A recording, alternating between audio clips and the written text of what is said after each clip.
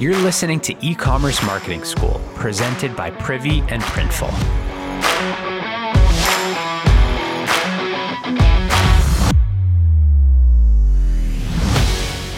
So a few weeks back, I got a post in our Facebook group, which is the e-commerce marketing community, which, by the way, if you're not in it, please join. It's totally free. There's over 500 members. And lately, there's been some really good conversation around growing your e-commerce store. So anyways, a few weeks back, Nick, a member, posted about a quick tactic he'd been using to drive some organic traffic growth for his store.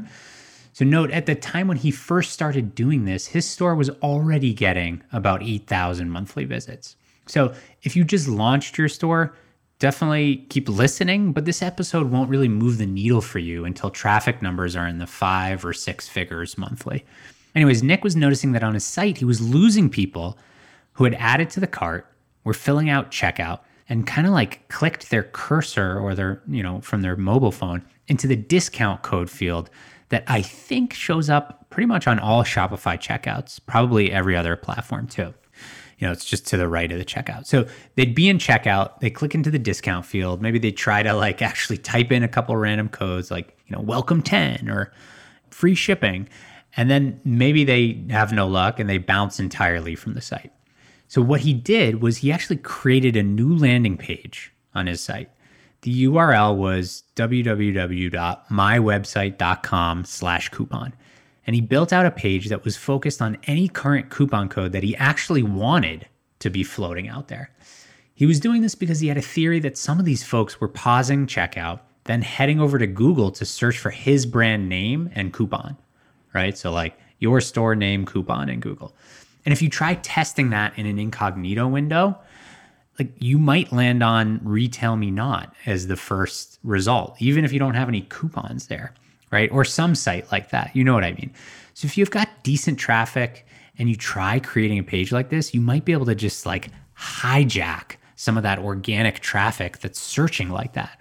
Or for people that are already in the cart and bounce because of this, maybe those are the folks going over to Google. So you can actually convert some more of those that are abandoning after a quick search.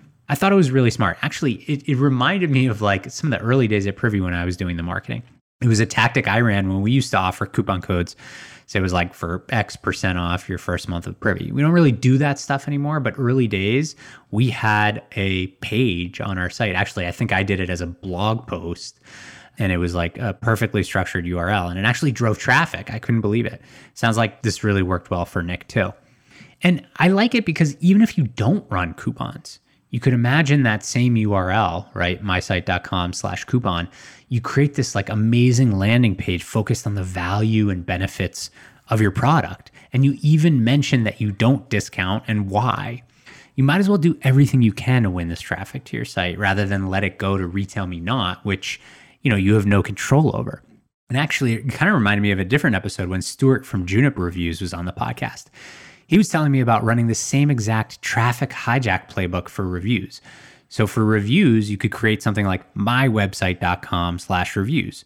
You can control it. You can grab the reviews that you want. You can make it look amazing. It could be a total sales page. Just a couple simple ideas for grabbing more organic traffic, right? But again, it won't matter if you have no traffic. It might make an incremental difference if you've got decent traffic. But if you have other ideas for hijacking organic traffic, I'd love to hear your tips. Podcast@privy.com.